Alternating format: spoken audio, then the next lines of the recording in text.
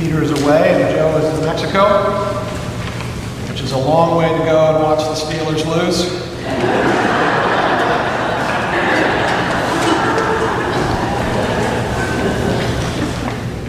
So I hate to be the bearer of bad news this morning, but I'm afraid that it is my sober duty to inform you all that the world is going to end in 2020.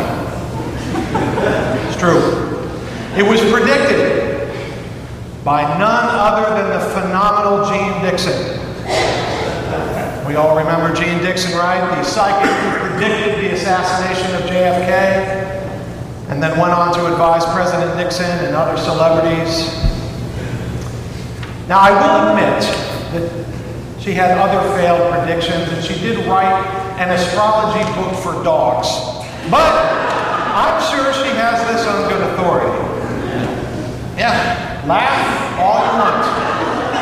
But you had better hope that at the dawn of 2020, you find yourself in a state of grace. Might want to reconsider your New Year's Eve plans.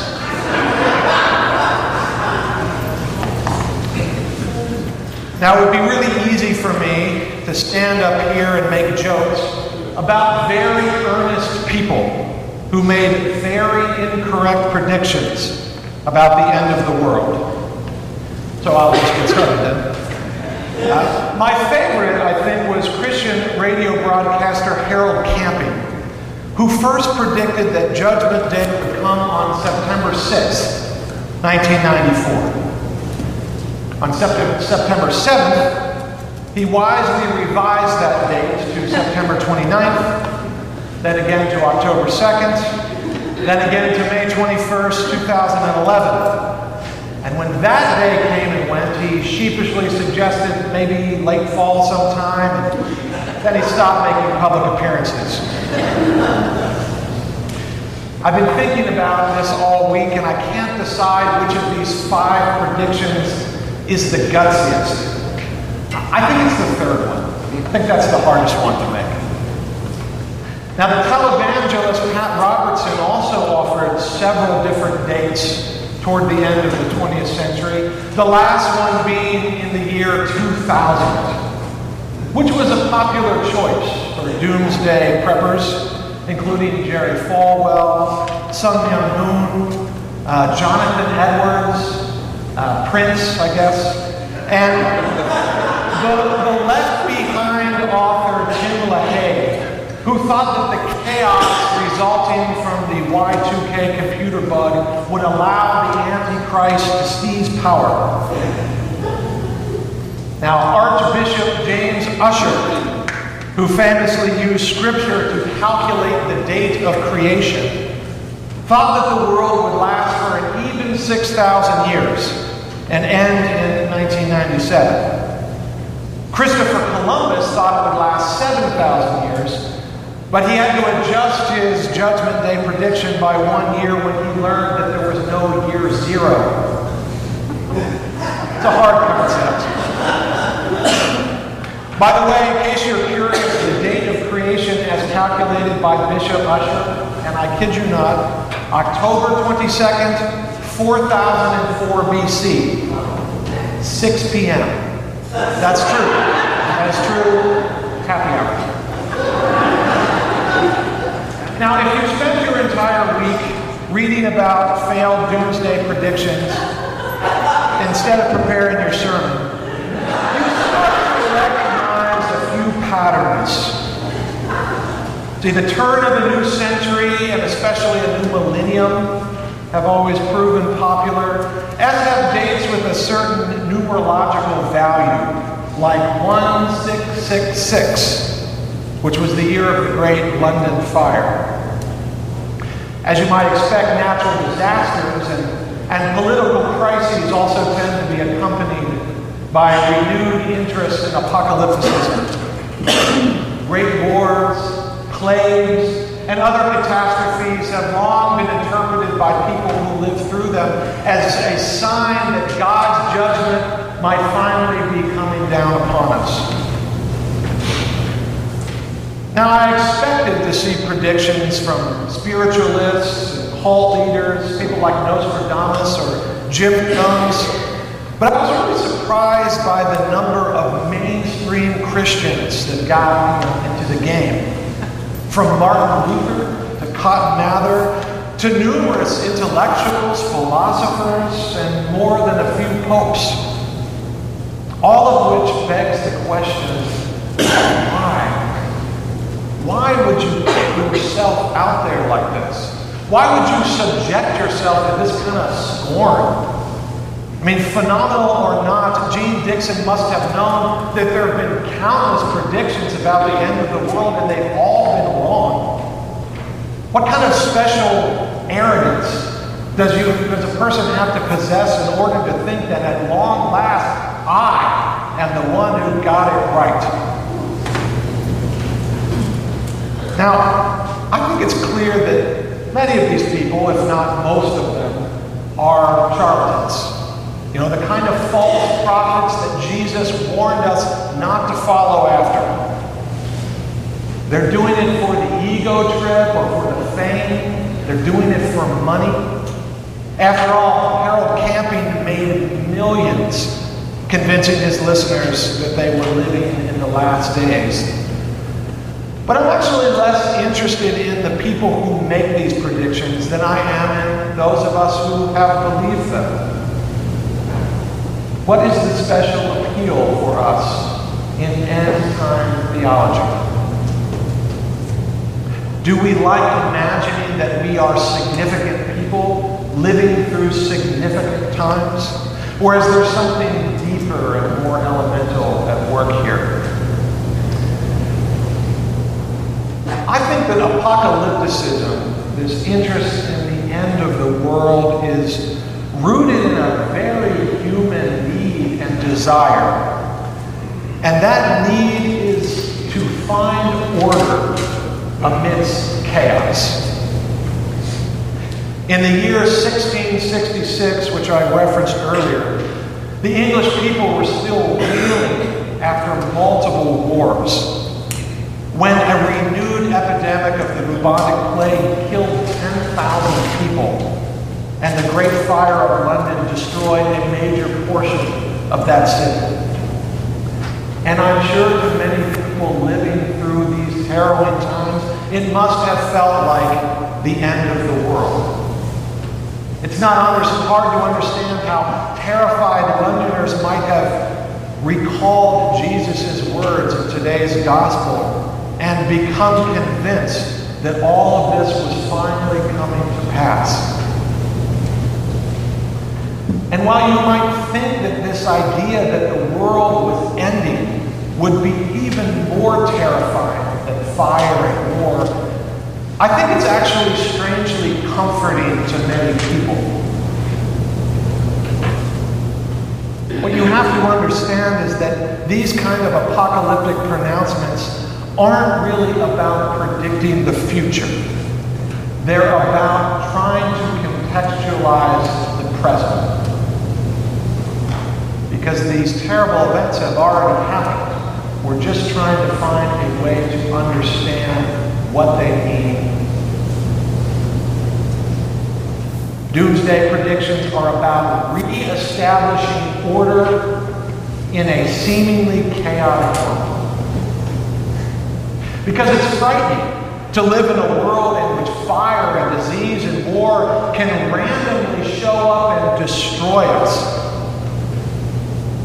But if all those things are actually signs of prophecy being fulfilled, then maybe they're not quite as scary. At least not as existentially frightening. Because no matter what's happening down here, we can take comfort in the knowledge that God is in control, that God is at the driver's seat. Even revenge fantasies like the Left Behind books, I think, are rooted in this same need to make sense of a world that seems to be going to hell. Because in an ordered world, suffering has meaning, and justice always prevails. And maybe, if we believe that, through our faith, through prayer, or simply by being prepared, some measure of that sense of control will pass over to us. Which brings us to today's reading from the Gospel of Luke, in which Jesus warns his disciples about all the trials and tribulations that they'll have to endure before his ultimate return. The destruction of the temple in Jerusalem, wars between nations and kingdoms, religious persecutions, and other signs from heaven. Now, at first glance, this seems to be a story about Jesus predicting future events, and doing so rather accurately, because the temple, in fact, was destroyed by the Romans about 40 years later, and literally no stone was left on top of another. If you go to the Temple Mount in Jerusalem today, you can still see these stones strewn about the yard below the Wailing Wall. And there was a Jewish insurrection, and nation did rise against nation. And the disciples were put to the sword. But of course, by the time this gospel was written, all of those events had already taken place. Which means that Luke, the writer of this gospel, is not primarily concerned with Jesus' powers of foresight, but with how people of faith should interpret and confront a changing world. Now, before you protest, I'm not trying to deny Jesus' powers of prognostication here. I think he probably did predict the fall of the temple. But I think that's not primarily what the story is about. Because in the Bible, prophecy is almost never about predicting future events. It's always about contextualizing the present. It's about prophets trying to get a blind people to see what is happening right before their eyes. And after all, I don't worship Jesus because I think he's a gifted seer. I worship him because he is the Son of God who has revealed the path of salvation. And he has taught us how to walk that path. And that's exactly, I think, what he's doing in this passage. Sure, he tells them, the temple is beautiful. But guess what? Temples fall. And bodies are destroyed. And someday this whole thing is going to come crashing down. But there is something inside of you that is greater than all of these things. Something that cannot be destroyed. Something that does not end. So what are you going to do? Knowing what you know now, how are you going to use this time? What time is left to you? Now, if you want to see an example of what it looks like to completely misunderstand Jesus' message here, to be so focused on the future events that you overlook what's happening in the present, all you have to do is look at today's reading from 2 Thessalonians. Because this is a story about people in the church of Thessalonica who have become so convinced that the end of the world was imminent that they had simply stopped doing anything. They stopped working. They stopped contributing to the church. They stopped living out their discipleship. Essentially, they had decided just to ride out the apocalypse. But Paul's like, that's not how discipleship works. This is not a free pass. It's a calling. And it's a calling with an obligation attached. And anyway, Jesus explicitly warned us against trying to predict when the end will come. Because it seems like it won't be for a while. But about that day and that hour, no one knows. not even the angels in heaven, nor the Son, but only the Father. This was a verse that poor Harold Camping only remembered, he later said, after his fifth and final prediction.